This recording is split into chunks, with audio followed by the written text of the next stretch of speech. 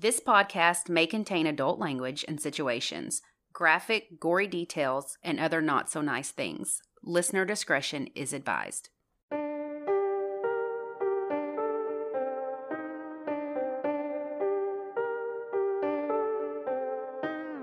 I'm Lacey. And I'm Ashley, and this is United States of Murder.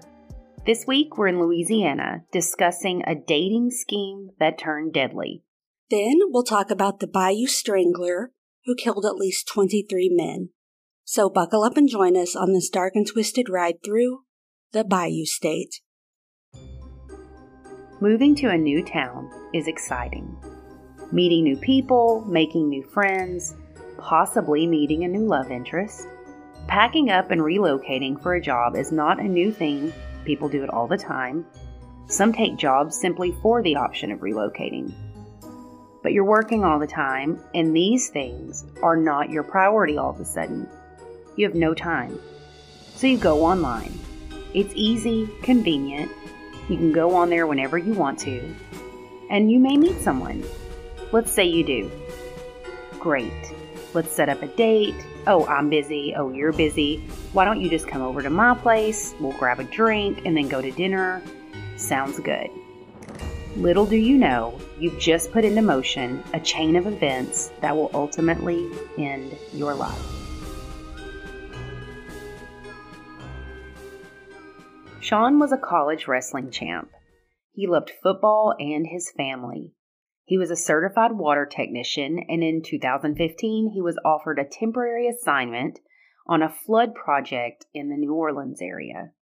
He jumps on it. He was working for a restoration company that was tackling an extensive project in an old VA hospital.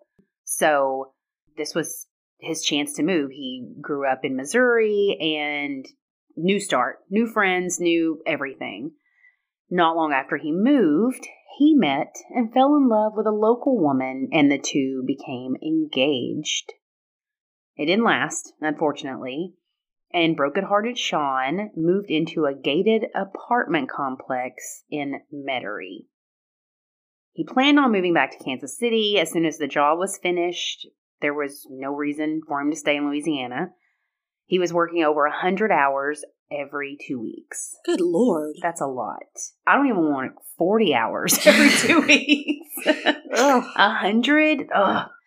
So he was excited to have his first weekend off. It was Friday, February 25th, 2017. Shawn had told his dad he was looking forward to going out and having some fun. According to several coworkers and friends of his, he, like many single people, frequented online dating sites. Yeah, so 2017. Yeah, your Hinge, your Plenty of Fish, your Farmers Only, Christian Mingle, all the things. So Shawn was supposed to meet with an attorney that his father had scheduled for the next morning around 10 because he was trying to get out of his lease on his apartment. And he told his dad he would call him. Shawn's dad always worried about him. When Shawn was in elementary school, he was found to have a learning disability.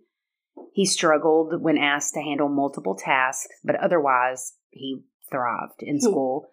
He became a standout on his high school wrestling team.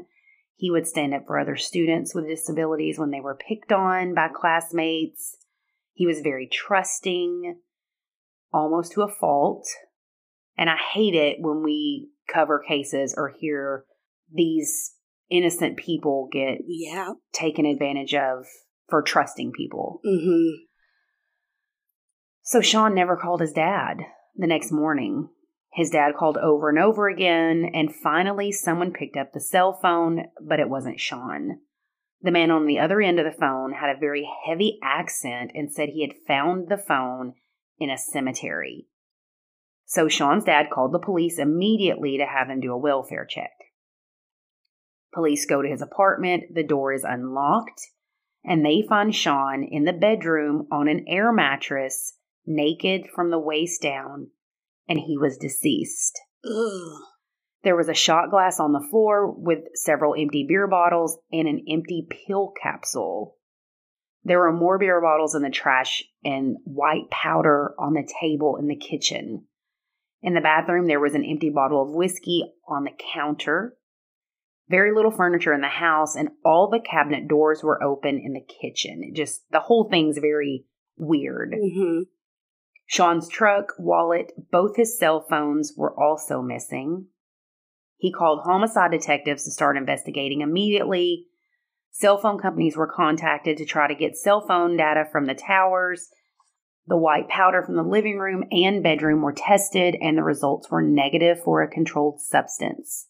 Shawn's dad is contacted, and they tell him that they have found his son and that he is deceased, which I can't even imagine getting that phone call. He and his wife head towards Louisiana. They get to the apartment, and they take their own pictures of everything, and they find that it is ransacked. There is stuff missing, like his TV. Oh, he did have more furniture and stuff. They find empty pill capsules and a few spots of blood on the molding. They go to the police department, and the police tell his parents it appears that Shawn was having a party, judging by the large amount of alcohol and the drugs. And his parents were like, no, that's not our son. Like, he did not use drugs, period. Also, one of the most frustrating things about cases like this is it seems like police never listen to the parents or those closest to the person, which I know people have secrets. I mean, there's a lot of shit that I wouldn't want my mom to know, But or that still, if that amount of drugs, I feel like would be hard to keep under the radar. Like, right. Not everyone, but a lot of people would have been in trouble. Something small, like you've been arrested for this, or maybe you got in a bar fight because you were drunk, or I don't know. Right. Money's gone. Like, you're spending large amounts of money. But they're just like, we know our child. You are not listening to us. So the autopsy revealed that he had died from acute hemorrhagic pancreatitis associated with ethanol, aka alcohol poisoning. Shawn's blood alcohol content was 0.274, which the legal level of intoxication for Louisiana is 0.08, and his was way over. Toxicology results from the coroner showed Shawn had 2 antipsychotic medications and an antihistamine in his system. The amounts of drugs found were not toxic, according to the report. They concluded that this was an accident, and the police department agreed. There were no visible signs of trauma, and no foul play is apparent.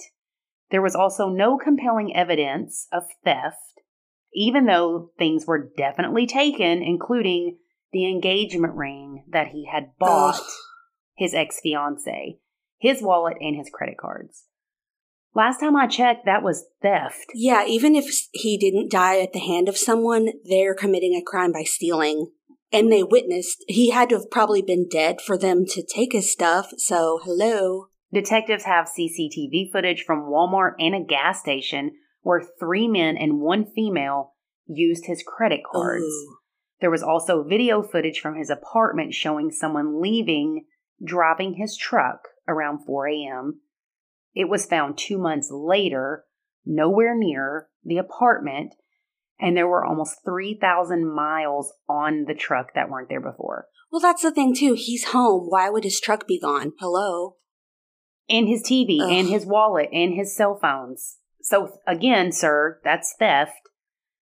I mean, I don't know. They are trying to figure out, who are these people? Mm-hmm. Why do they have his things? Stolen things, after all. So Dad is not happy with the police department.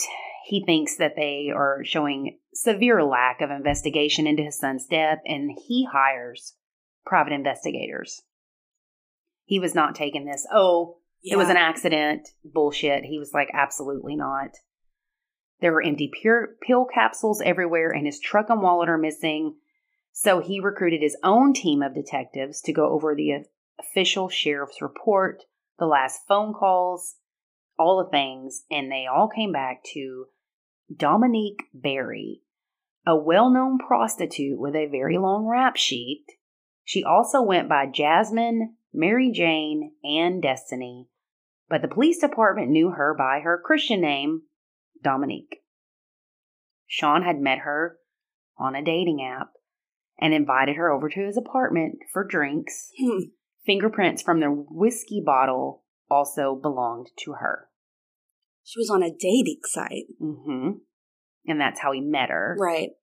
I mean, I guess she can date just like anyone else, but that's a little odd. Well, yeah, considering she has a long rap sheet, and then this guy turns up dead and all this shit's missing. Sure.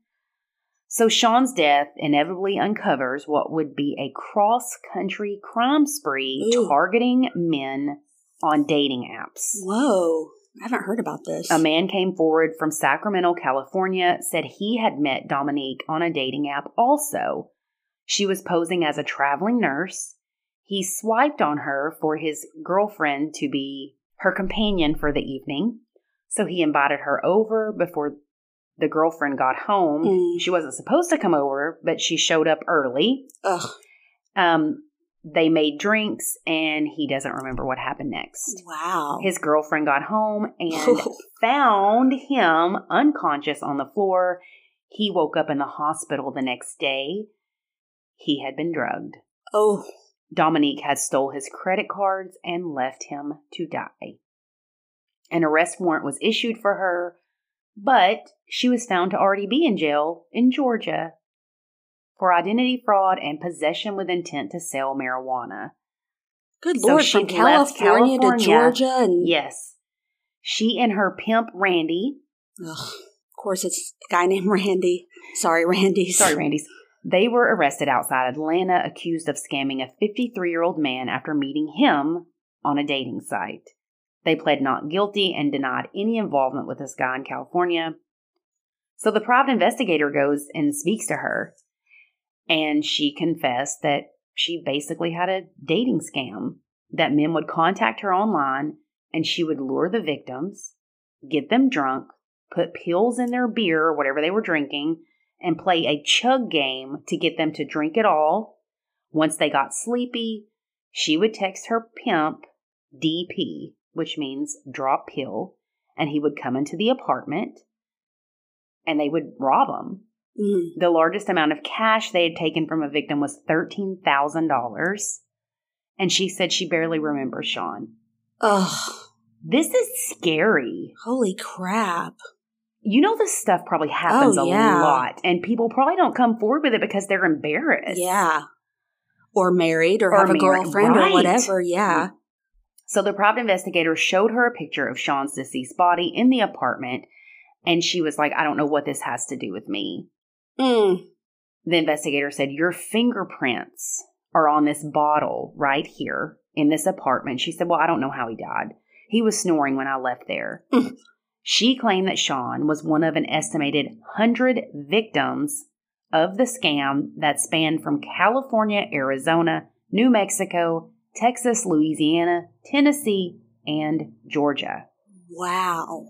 She said that she and Randy began drugging and robbing men in 2015. 2 British tourists were allegedly their first victims. She said that typically Randy would pose as her Uber driver and drop her off at men's homes, where she'd introduce herself, slip drugs into their drink, and he would get the drugs, the prescription pills, used to treat schizophrenia and panic disorders, crush them up, put them into empty capsules.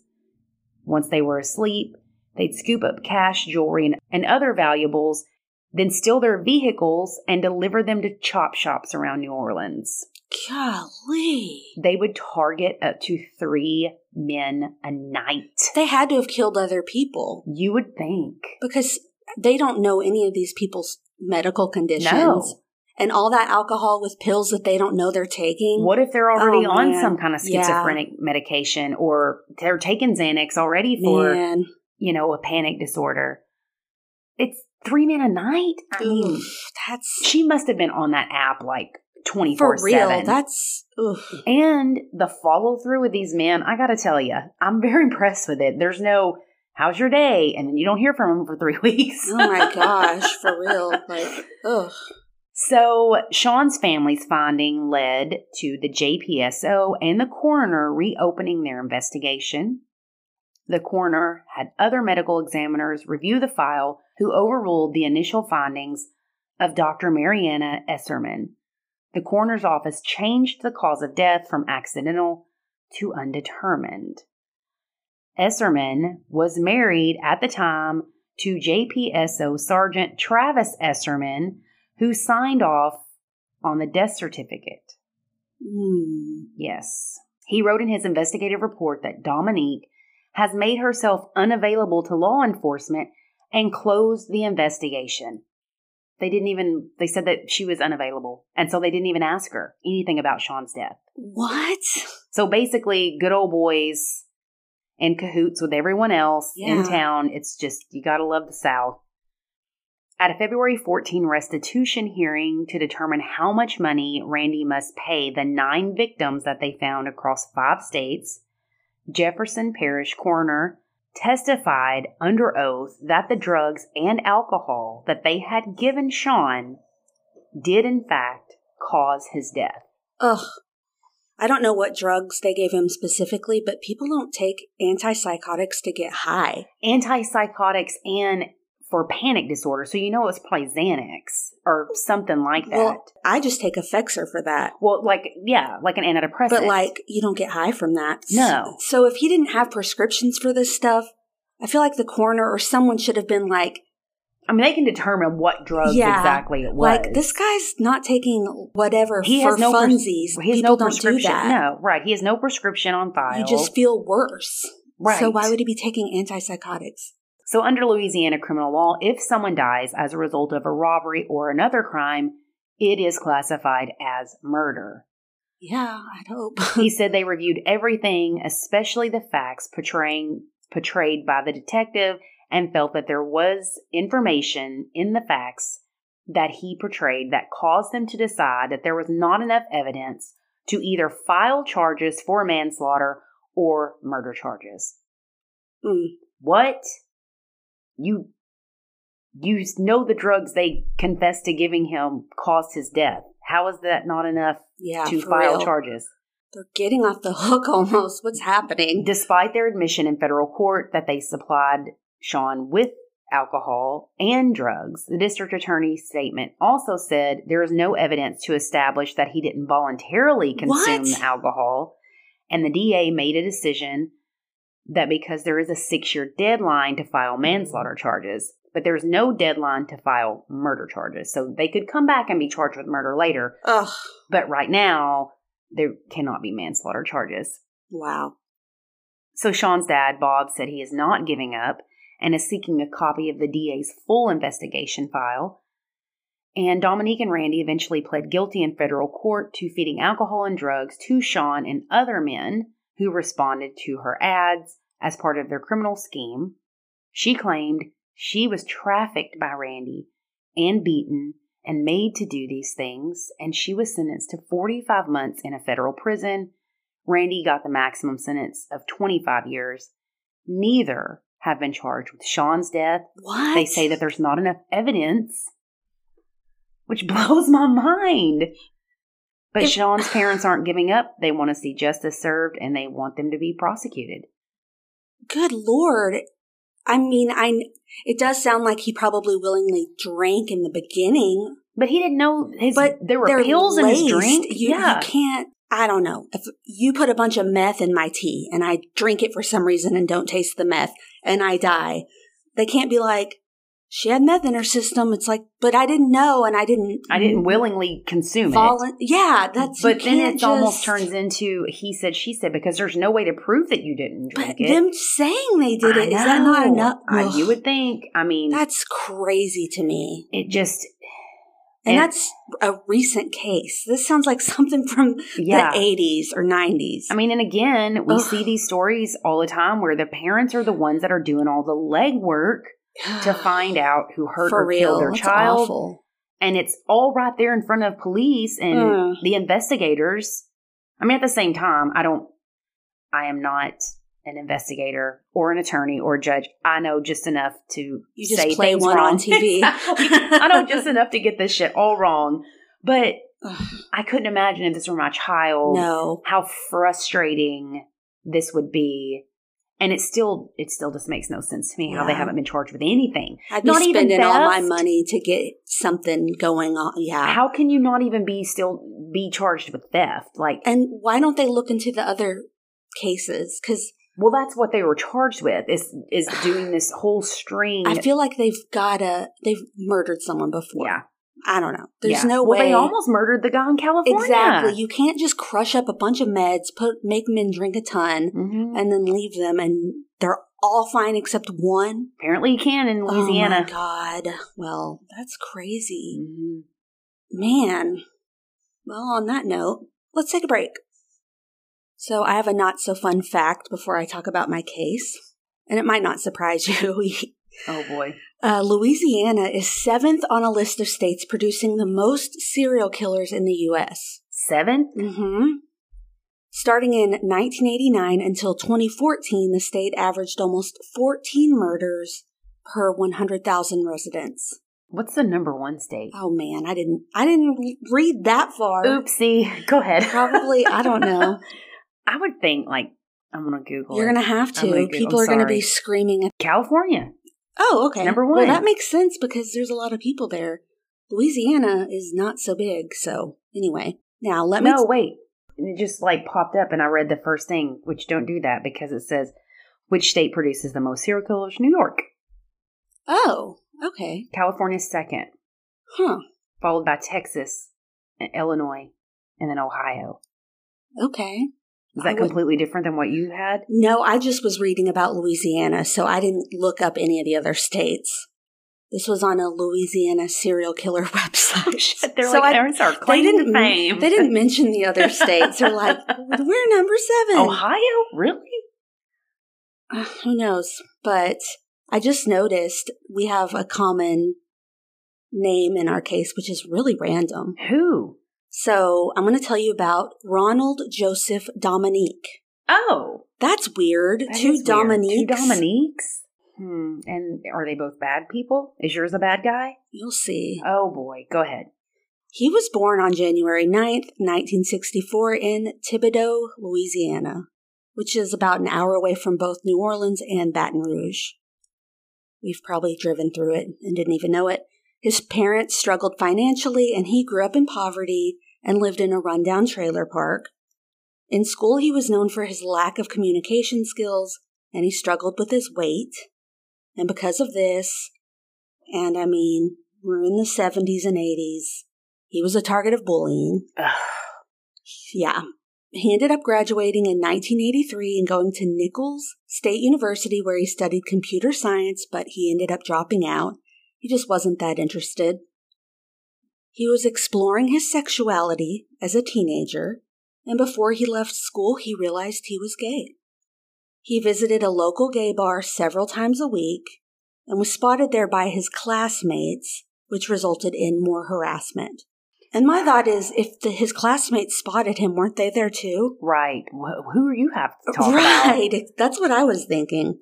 But after that, he publicly denied he was gay. As an adult, he lived with his mom and sister in the same trailer park and worked a lot of low-skilled labor jobs. He didn't respect authority, so he was fired constantly. And because of this, he never really had a steady income, so he always had to rely on his mom or sister for help. But he was often seen helping his local neighbors with yard work and groceries. They all thought he was helpful and kind. He spent his nights doing drag at a local gay bar. Which seems great. I love a good drag show. Yeah. Except that he was a white man impersonating Patti LaBelle. He didn't do blackface, did he? I saw photos of him, and I don't think he did blackface. People didn't think he was a good drag queen. Oh, no. He didn't have the vibe. Somebody should have just took him under their wing. Well, he desperately wanted to fit in the drag community. That's where he wanted to be. Yeah. And the locals at the gay bar were not into him at all. He would get booed off stage. Oh, which I've seen some bad drag queens, and I've never booed. I've never heard anybody boo. I've never heard a boo. Well, they all thought he was off-putting and uncomfortable. They didn't think he was great at performing. And again, it was his Patti LaBelle thing was his main. Maybe he just really loved Patti LaBelle. He did. And was like, Impersonation's the highest form of flattery. Yeah. So not according to this group of peeps. They're like, no, sir. Yeah. Anyway, it did turn out they're onto something, because on June 12, 1985, Ronald was arrested on charges of sexual harassment. He was making some type of lewd phone calls and had to pay a $75 fine. He stayed out of trouble for a while, but then was arrested for drunk driving almost 10 years later and was fined for the offense. A couple of years later, on August 25th, 1996, a partially nude man jumped out of one of the windows in his trailer, and he was reported as a youth, but I could not find his exact age. He said Ronald had raped and attempted to kill him, so they found Ronald and arrested him. Problem is, when the case was transferred to court, the prosecutor's office could not find the victim or even establish his identity. What? So the case was totally dismissed. They didn't even know who he was. How could he be charged with? You have to file a complaint. Exactly. I'm like, when they were writing this up, they didn't write down his name and address. You have to. I guess they didn't. They didn't know who he even was. Oh, Lord. I'm like, you arrested this guy and everything, and you don't even know the name of the person who accused. Ugh. But, yeah, his case was totally dismissed. He didn't get in trouble for this. He didn't go to trial, nothing. And his neighbors thought he was harmless. He was 5'5", overweight, and suffered health conditions and walked with a cane. So, I mean, you look at him and you don't think... Patti LaBelle. Well, no, not Patti LaBelle, and not this guy's going to chase me down and kill me type of thing. So no one really thought it was true. People didn't think it was true, and they're like, well, this guy never came forward again, and he never does again, so we don't know what became of that. So he seemingly stayed out of trouble for years until he was arrested assaulting a woman at a Mardi Gras festival in 2002. Assaulting a woman? Yeah. He claimed that she had hit a baby stroller in the parking lot with her car, and he started yelling at her. And then she started yelling back, and then a major argument ensued, and he demanded an apology from her. Oh, Lord. She finally did, but then he punched her in the face. What? I don't even know how you get in this type of argument, but later... So he was charged, but later the case was totally dropped because they made amends. What is going on? She forgave him. They became friends. She went to a drag... I'm just joking. She didn't see his show. She went to his drag show. On paper, he had issues, but they weren't nearly as bad as you'd think. You know, like these are... Well, obviously this alleged rape and trying to kill you is bad, but innocent until proven guilty. Yeah. He never went to trial. It's not like we have confirmation of these things. But remember Ronald, I'm going to bounce back in time for a bit now. So, in late 1997, the police began to find bodies that had been raped and tortured and murdered. They were all men, mostly homeless, and they were typically found floating in the bayou, rotting in sugarcane fields, and haphazardly buried along the road. And they became known as victims of the Bayou Strangler. In 1997, a 19-year-old African-American man named David Mitchell was picked up while hitchhiking alone from his grandma's house after attending a birthday party. His body was found 2 days later in a ditch near a wooded area. He had no drugs or alcohol in his system and no trace of physical trauma, but he had ditch water in his lungs. Oh. Yeah. They ruled his death a drowning. Who trips and dies in a ditch? You know what I mean? I mean, I guess that's technically possible, but his dad said he was a great swimmer and the water level was low. It wouldn't make sense for him to drown without foul play being involved. He had no trauma on him, so it's not like he conked his head and I don't know. But David was also found with his pants down to his ankles, which was obviously very unusual, but they chalked it up as a drowning. The following December, a 20-year-old man named Gary Pierre was found dead, fully clothed, but with no signs of physical trauma or drugs in his system. Then the next year, in 1998, a 38-year-old man named Larry Ranson was found deceased. And then in October, a 27-year-old man named Oliver LeBanks was found dead from being beaten, and traces of semen was found on his body. So turns out these two men were addicted to drugs and were struggling with their lives. So the police kind of started to notice a pattern in who was being targeted, men that others may not miss. Right. Most of them did not have homes, or they were transient on the move. That same October, the body of a 16-year-old boy named Joseph Brown was found beaten and strangled with a plastic bag. I know. And coke was found in his system. A month later, 18-year-old Bruce Williams was found under similar circumstances. In May of 1999, 21-year-old Manuel Reed's body was found in a dumpster just 1 mile away from where Joseph's body was found. He had been raped and strangled, and unknown male semen was found on his body. A month later, 21-year-old Angel Mayi, suffering from homelessness and past drug convictions, was found dead in a dumpster. He had been tied up with a rope prior to his death. And I'm going through these victims kind of fast, not to be disrespectful, but because there's so many. But I do want to get through them all. In September, 34-year-old Mitchell Johnson's nude body was found, and he had also been raped and strangled and tied up. In January of 2000, another victim, 23-year-old Michael Vincent, was found under similar circumstances. So in the meantime, the police were investigating and coming up with nothing. Right. No leads. Years have passed at this point. In October of 2000, a 20-year-old man named Kenneth Randolph Jr. was found deceased and partially naked in a field outside the city. 1 week later, 26-year-old Anoka Jones was found dumped under a highway overpass. The police found the body just hours after he had determined to be murdered. It's like they had just missed it. So that's a week in between murders. These are getting... That's very fast. Yeah. In 2003, a 19-year-old named Detrell Woods was found deceased along with his bicycle and dumped in a field. Almost a year had passed since he had been murdered, but they did determine his cause of death was asphyxiation. In October of 2004, 46-year-old Larry Matthews' body was found after being raped and strangled. No one ever reported him missing because he was homeless and wasn't close to family, but his identity was later established through fingerprinting. So that's one thing, like, no one's really reporting these people as missing. There aren't witnesses who see anything. A lot of them are on drugs, so the police aren't connecting them all to each other. They're like, oh, well, it was probably a drug deal gone bad. Later that month, the first white victim, 21-year-old Michael Barnett's body was found. In February 2005, 22-year-old Leon Lorette's body was found.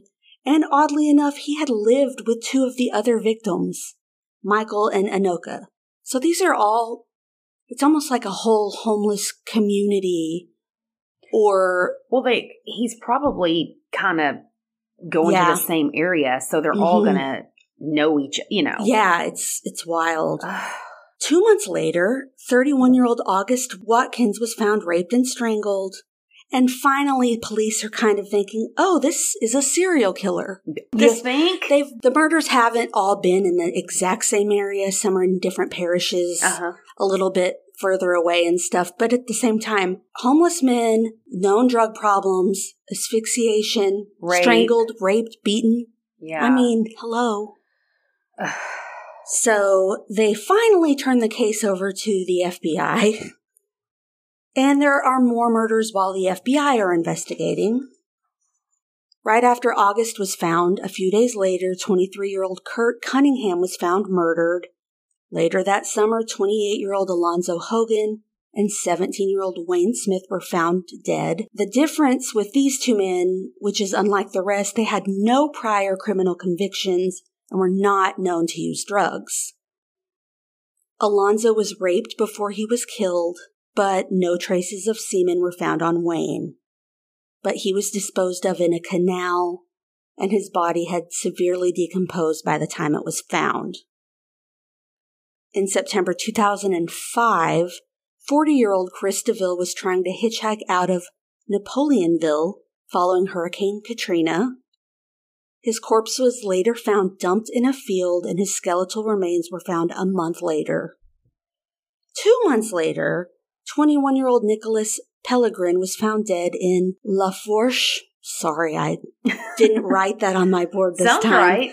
La Fourche Parish. So the police did not think these were all tied to one victim. They just thought they were in other trouble. For example, Nicholas's family said he had recently borrowed $400 from a drug dealer. He missed the payment date, so maybe the drug dealer was out to get him. So the families were just kind of like, well, they were on drugs and they were in trouble all the time, so that's one of the reasons they weren't really tying them to one person. In the summer of 2006, 27-year-old Christopher Sutterfield began dating a man named Ronald Dominique. Remember him? Oh, yeah. The guy from the beginning. On October 14th, while they were on a date together, Ronald, out of nowhere, hit Christopher on the head with a heavy object, causing him to lose consciousness. Christopher's body was later found on the ground near a boat launch near a remote area, and his death was classified a homicide by asphyxiation. This time, the police did have a small lead because Christopher's relatives and friends said they had last seen him with a man driving a black SUV, but they didn't know who he was or what he looked like. Mm-hmm. So after almost 10 years of serial killings, there was a real break in the case. In November of 2006, a man named Ricky Wallace reported that Ronald Dominique had lured him to his trailer in mid-2006 with an offer to share his drugs and have sex with a girl. After he entered the trailer, according to his testimony, Ronald tried to convince him that his girlfriend enjoyed bondage. So it wasn't like Ronald was trying to seduce these men or anything. He was lying to them, saying he had a girlfriend at home, they wanted a threesome, or she wanted sex and she likes bondage. Are you into that kind of thing? So it's all a ruse. Yeah. He offered to tie Ricky up, but Ricky refused, and soon after he was allowed to leave. His testimony was questioned at first because he was a drug addict and had lied in the past. But the police did at least question Ronald. Mm-hmm. While he was held at the station, he was super compliant, didn't seem that worried. He agreed to donate DNA, blood, whatever. Wouldn't you know it, though? The DNA matched his profile with that of the serial killer, who had been leaving traces of semen behind, at least on the bodies of Oliver LeBancs and Manuel Reed. So this was enough to arrest him. On December 1st, 2006, he was arrested at a homeless shelter. After the arrest, he said he knew it was a matter of time before he was captured, so he moved out of his sister's trailer in order to not inconvenience her. Yeah, so he had been staying in a small camper trailer parked at his sister's mobile home. Okay. So this is where he was taking them in, not inside of her home. He's just doing this out behind his sister's house? Mm-hmm. And it's like a park that he has neighbors.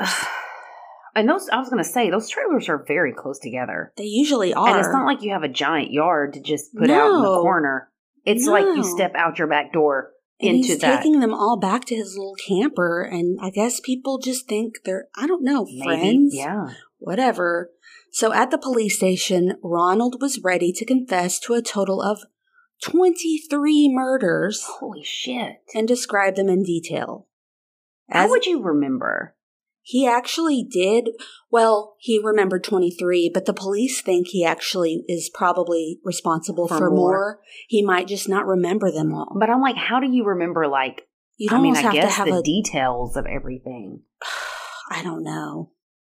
That's a lot. I guess if it's murder. And I've never heard of this guy. I'm like, I haven't either. He was caught in 2006. But charges were brought against him. Okay, this is so confusing to me. He confessed but wouldn't admit guilt. Yeah. He blamed their addictions and their problems in life. Kind of like, They chose to come back. Yeah. They let me put him in bondage. They let me. So it's like he confessed, but was acting like it's just. And this is what he was acting like, or not like his attorney advised him to do Correct. that? He was just confessing to okay. everything. Okay. He was just bearing it all. And he also said they voluntarily agreed to be treated that way to earn money. So he would either bribe them with money or say, hey, my girlfriend, my hot girlfriend is into bondage, come back. He did say if they refused bondage, he would let them go without harming them. But this is because he wasn't physically fit. He did have health problems and stuff. Fight them. So he would take them back, and almost all of these guys were like, okay, because he promised them money and sex and drugs or whatever. I'll let you tie me up. But yeah, the guys that said no, he was like, well, I'm not going to tackle them on the floor. Right. Again, I don't know, but you would think that even the guys that were kind of tied up would have fought. I don't know. I know. He must have done a good job. Yeah, I don't know. Oh, boy. But they were all in compromised positions, the guys that were murdered, obviously. And he purposely pulled his victims from marginalized groups, and his victims ranged from ages 16 to 46. So he wasn't that picky on ages. Just if you go with him. If you're a guy that doesn't have a family look. But he did murder the guy he was dating, too. He's just a mess. Over. Yeah. When asked why he graduated from raping his victims to murdering them, Ronald said he was afraid of going to jail for rape, so he killed his victims to keep them quiet. Like that time the young guy got out of his trailer window, he was like, I don't want to go back to prison, so I'll kill them so they can't rat me out. Oh, Lordy. His neighbors were shocked. The woman that lived across the street from him said he was nice. He played with her children. Okay, red flag. No neighbormen should play with your children unless they're your relative or something. I don't know. But anyway, he played with other children in the park. No. Nope. She would also see him playing with his sister's grandchildren. That's okay, but like, why is he playing with all these other kids? I don't know. He also claimed to have 2 heart attacks and liked to wear the mask of a deathly ill heart patient, which wasn't exactly true. So detectives said that based on his health records, yeah, he had minor heart problems, but that didn't stop him hobbling in on a cane during his sentencing and acting like he was on the brink of death for pity. Oh, God. So he was acting like he was on his last leg. Yeah. So he may not have attacked the men before they were tied up, but he was still disposing of these bodies. Bodies are heavy, lifeless bodies. So he was not fit, quote unquote, but he was still managing to move them around and stuff. And a dead weight weighs a shit ton. So they didn't really buy the whole, look at this poor man hobbling around. So 30 relatives of Ronald's victims attended his sentencing. One brother of the victim yelled in court, I hope hell finds you fast.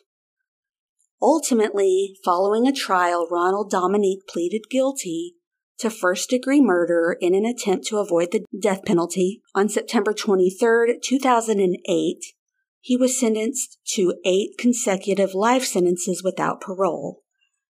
He is currently serving at the Louisiana State Penitentiary in Angola. Wow. Never heard of this guy. Me either. And he just... you wouldn't I saw pictures of him. You wouldn't think, that's a serial killer. And his neighbors were shocked. That's why I always say anyone's capable of anything, period. Yeah, you can't trust anybody. Your neighbor on a cane, Can't trust anyone, ever. Whew. That was a lot of names, but yeah. Good Lord. I have something else to tell you. Oh, okay. Or ask, did you see on the news where that American hockey player died? Yes, we got a message about that today, too. I think it was from Kelly. I'm not sure. I'm sorry. I forgot. Complete freak accident. Did you see the video?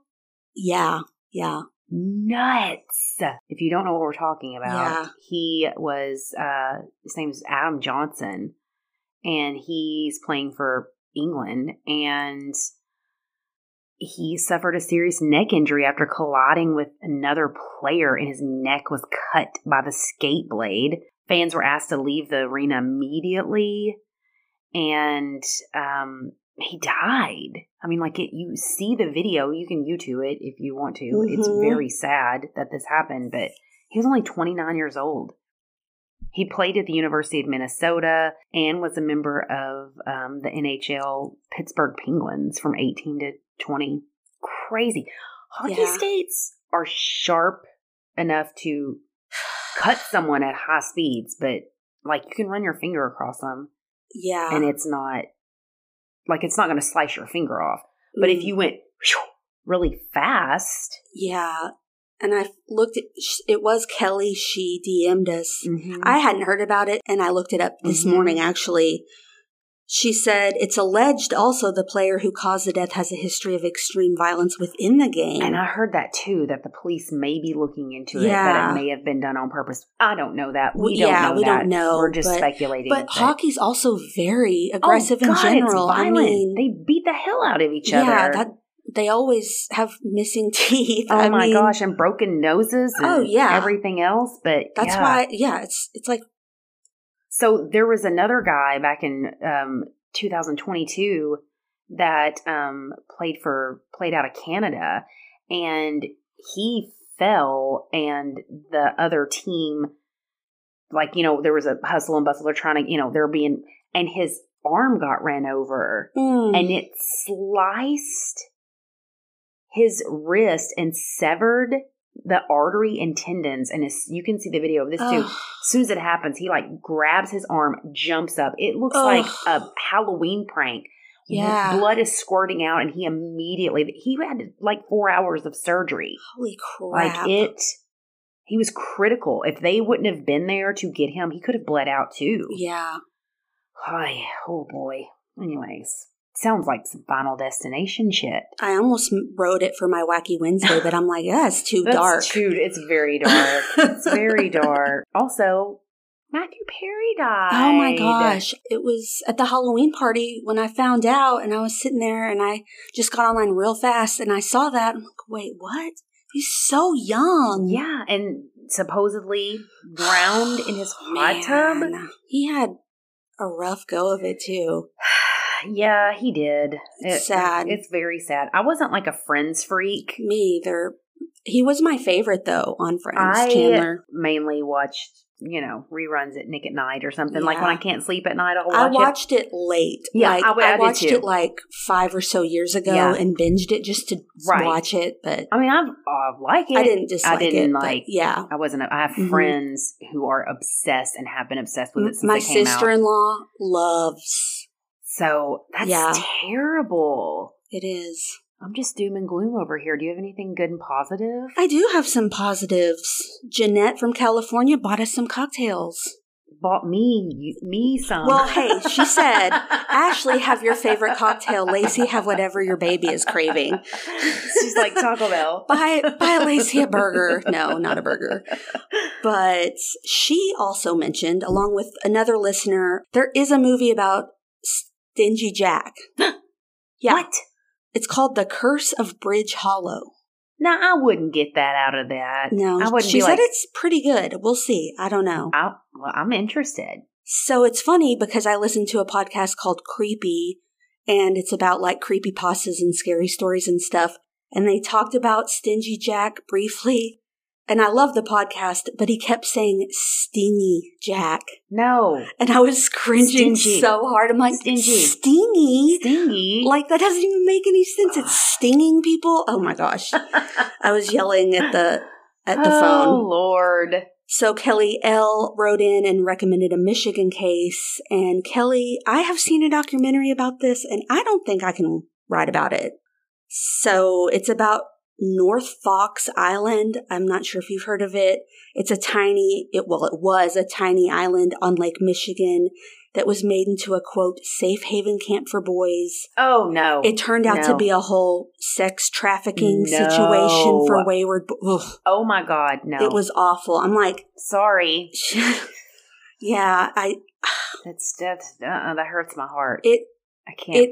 I watched the documentary, and I'm surprised I even did. I can't watch but it stuff was, like that. I hate child sex trafficking stuff. I hate child stuff at all. I mean, not that anyone No, we know what you mean. We know, yeah. But it's, oh my God. That's a good suggestion for it is. Another podcast. I just get too emotional. I get...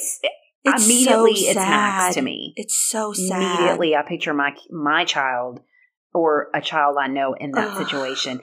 But I know what you're talking about. When you said that, it kind of clicked with me. I forgot what the documentary was called. It's been years, too. I can't remember the name of it. I saw the documentary, and I was like, nope.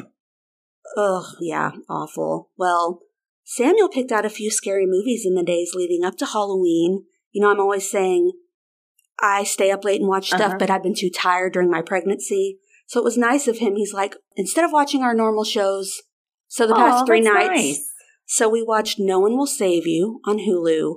Is that an alien one? Yes. I've seen it on there. I haven't watched it. Is it yes or no? It's good. It is? But let me tell you, there's not a lot of dialogue, so you have to pay attention. Okay.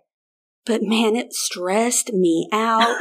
The ending, a little interesting, but jump scares. When I'm talking jump scares, holy crap. I've skipped that This so alien many times. freaks me out. It kind of reminds me when I saw Signs for the first time and you see the alien in the alleyway and I freaked out, but I recommend it.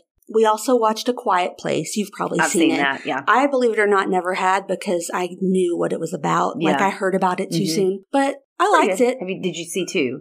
No. Okay. No. I'm just, you're bringing a baby into this world. Are you crazy? It's going to cry first thing. And then she gives birth so quietly. I'm like, girl. The whole time I'm like, this is problematic. This is not going to be okay. You're not going to live. You're not going to live. You're all going to die. But anyway, last night we watched Annihilation. I have never heard of this in my life. I think Samuel has a thing for alien movies because he picked these out. It has Natalie Portman in it. It's from 2018, but it's like a sci-fi psychological horror film based on a novel. Yes or no? It's weird. He liked it a lot. Mm-hmm. I liked it, but it was just, it's not like a typical horror movie. It's like there's plants and biologists involved. I know exactly. And there's alien-y things and that kind of vibe. And they're like all in the chairs. Yeah. And there was like the bear thing. Yes. That sounded like the friend. Yeah. Yeah. It's very creepy. Very creepy. And very almost like a dystopia-ish, but I like them all overall. What about you? Well, I want to watch that one, the first one you said. I keep seeing it pop up and I'm like, I don't know. I was on the fence about it, but it had good reviews, which is rare for scary movies. Now I gotta watch it. Yeah. I watch, and I know you've seen this, the movie Us. Oh, I don't love it, but it terrified me. It's one of those that I turned on but I couldn't sit and get into. I can't look at rabbits anymore. And I kept, I'd get up and do laundry or, I watched it though. Sat down and made myself watch it. You gave your attention to it, yes. Her voice kills my ears, first of all. When she starts talking when they come in the house. God, I don't remember that. And she's like, yeah. I'm like, I can't. I mean, you gotta pronunciate or something. Get a drink. I can't. It's nails on a chalkboard. And then at the end, when you find out, the ending is such a mind warp. Then I'm like, what the fuck? We've just run all these movies for y'all, or just gave you enough to want to watch them. Yeah, no, Us freaked me out. The rabbits, her eyes, how open they were. And they were like changing into other people. And that movie really freaked me out. But then I'm like, was it the same ones? Was it the same ones changing into other people? Because then it was, everybody has a doppelganger. Ugh. Kind of. It's been a minute since I've seen it, so I don't remember. It was weird. That movie freaked me out. It really did. I also watched The Monster Inside, which is all about the McCamey Manor. Is it good? I mean, that's on my list. It's actual people that have been through it. And these people were like terrified. There's no amount of money that would make me go through this. No, absolutely house. not. It's almost borderline torture. Yeah, I agree. They're waterboarding. There's live bugs and snakes, and people are in fear for their lives. I hate that kind of stuff. And the entry fee is dog food? Yeah. That's it.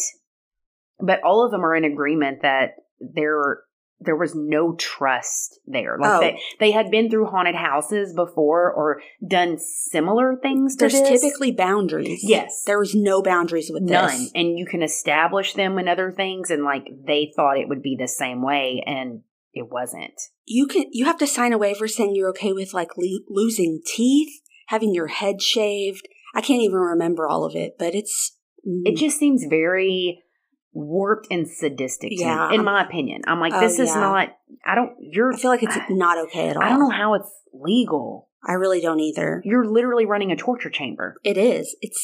Someone's getting off on it, I feel like. And then what do? You just like go clock in if you're one of their workers and I got to go pull some teeth. How could you, and even the workers that are doing this, if you saw a woman screaming in pain and begging you to stop and you're just going to rip her fucking teeth out?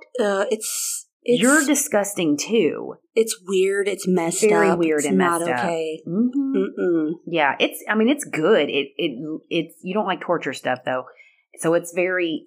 Is it showing what they're doing? Some. Oh gosh, I didn't know there was any actual footage of what they do in there. It's not. It's not like. I mean, but they were streaming it, and like you could watch it. And that's true. Yeah, I forgot about that. So it's just that footage. Oh man, yeah, creepy. Anyways, what about it's the day after Halloween when we're recording, and I have a trick or treat hangover. I have a chocolate hangover. Oh my gosh, we did all the trick or treat stuff and Halloween stuff over the weekend. We did trunk or treat Friday night. We carved pumpkins. We painted little pumpkin things so we could have them for decorations next year. Played in our football playoffs. We lost. Sucks, but whatever. And then more trunk or treat Saturday night. And then you had your Halloween party. Mm-hmm. And it poured all freaking night. It poured all day. I was so annoyed that it rained so hard. And was cold. Ugh. And then we trick-or-treated last night. So many kids. Mm-hmm. Oh, my gosh. It just trailers and trailers of kids running around. It's one of the good things, though, about living in a smaller community is all the parents. All the kids from pre-K, sports, school, basketball, whatever. And you just kind of got to watch everybody. It takes a village. I've got to figure out, because I live in like a downtown setting, so I've got to figure out where to go trick-or-treating in the future. You've got to figure it out, yeah. Maybe he can get some suburban friends. I mean, find some suburban. There are neighborhoods around here. Yeah. I mean, we had a lot of trick-or-treaters. Yeah. I guess I don't know the route. What are they doing over here? Like, where are they going? I don't know. Yeah. I mean, you still have a few years before it's like... Yeah. Because I remember when Max was little like that, you went to 3 or 4 houses and then you were done. Obviously he can't now that he's 9 and he's got 75 other friends that are all 9, they just run and they want to go to every single house in the neighborhood. Yeah. And you just yell at other parents, do you see Max up there? And they're like, yeah. Do you see my kid? Yeah. At one point I had 2 little boys that were dressed up. I had no idea who they were, but they were with me. I'm like, I have a scarecrow and a headless horseman. Oh my gosh. Somebody. I have your boys. As a candy lover, I look forward to those days when I get my parent tax. We haven't even went through the candy yet. By the time we got home last night, he was so exhausted. He didn't even take a shower. He just put on pajamas, brushed his teeth. He was wiped out. We did go to Burger King as soon as we finished trick-or-treating. That sounds really good, actually. We got Whoppers. We went home, changed. I want a Whopper. Went to bed, and I cleaned my car out and have his bag of candy, but I haven't even looked in it yet. I don't even know what he's got. One house was handing out, a couple houses were handing out like the big king size full candy bars. So maybe that'll be my parent tax. It's probably a Milky Way or something. I like Milky Way. I don't like them. I need like a Snickers. I like them all though. Or like a Kit Kat. Twix. I could do a Twix. I could do them all. I am in What about candy. a Mounds? I mean, if houses are giving out Mounds and Almond Joys, no. It's a no for me. Immediate no. I can do like a fancy truffle with coconut, but I'm not eating a coconut candy bar. No. I'm not eating a coconut anything. Anyways, it was freezing cold. Yeah. I had to pee so bad. How people trick or treat for hours and don't go to the bathroom. I'm like, nobody put a porta potty up. I never thought about that. I was thinking about that too. It's like, how did I trick or treat as a child and never stopped and peed? Also, I wasn't drinking last night. Kids are different though. When they're having fun, they're just like in fun mode. They don't care about peeing. As a grown up who was walking with my drinks in my pocket and one in my hand. Amazing. Also, they had parent provision stations set up on some of them where there was like a little fireball keg. That is hilarious. Shots of tequila, Jell-O shots. I'm going to your neighborhood. It was a lot of fun. DJs set up. I can't even. It was really cool. But I did pull Max aside and say, we're going to go up to this house. I'm going to tell them you have to pee and ask to use their bathroom. And he's like, Mom, no. I'm like, you just don't say a word. You didn't know these people? No. Oh, my God. I was about to piss myself. Yeah. I'd had to pee for like 40 minutes. Oh, no. Couldn't make it back. Couldn't even breathe. I had to pee so bad. Have you ever been that uncomfortable where you just Every can't? freaking night. Every night. That's me needing to pee. Wrong audience. All the time. It hurts. Yes. It does. I know the pee problems. I literally go up and as we're walking up, Max is like, I do kind of have to pee, Mom. So I'm like, okay, let's go.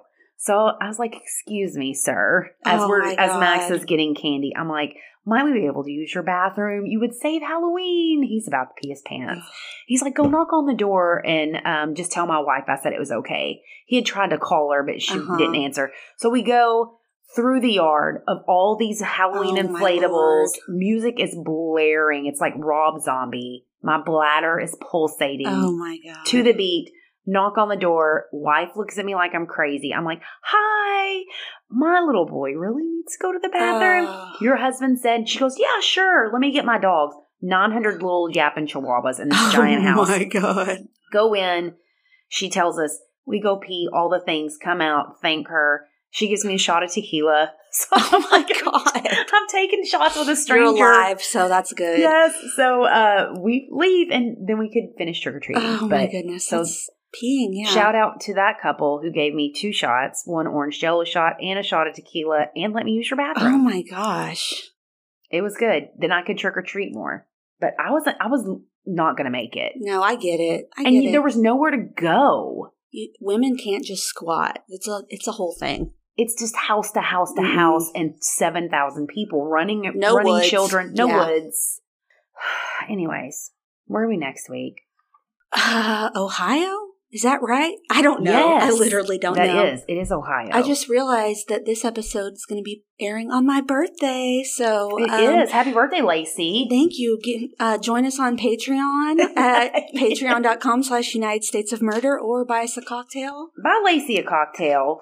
It can be a mocktail. It can be an after pregnancy cocktail. The link's in our show notes. I don't have it off the top of my head, but it's like buymeacoffee.com/United States of Murder. Yeah. I'm shameless today. I use a stranger's bathroom. I'm shameless every day. So we'll see you next time in Ohio. Bye. Bye.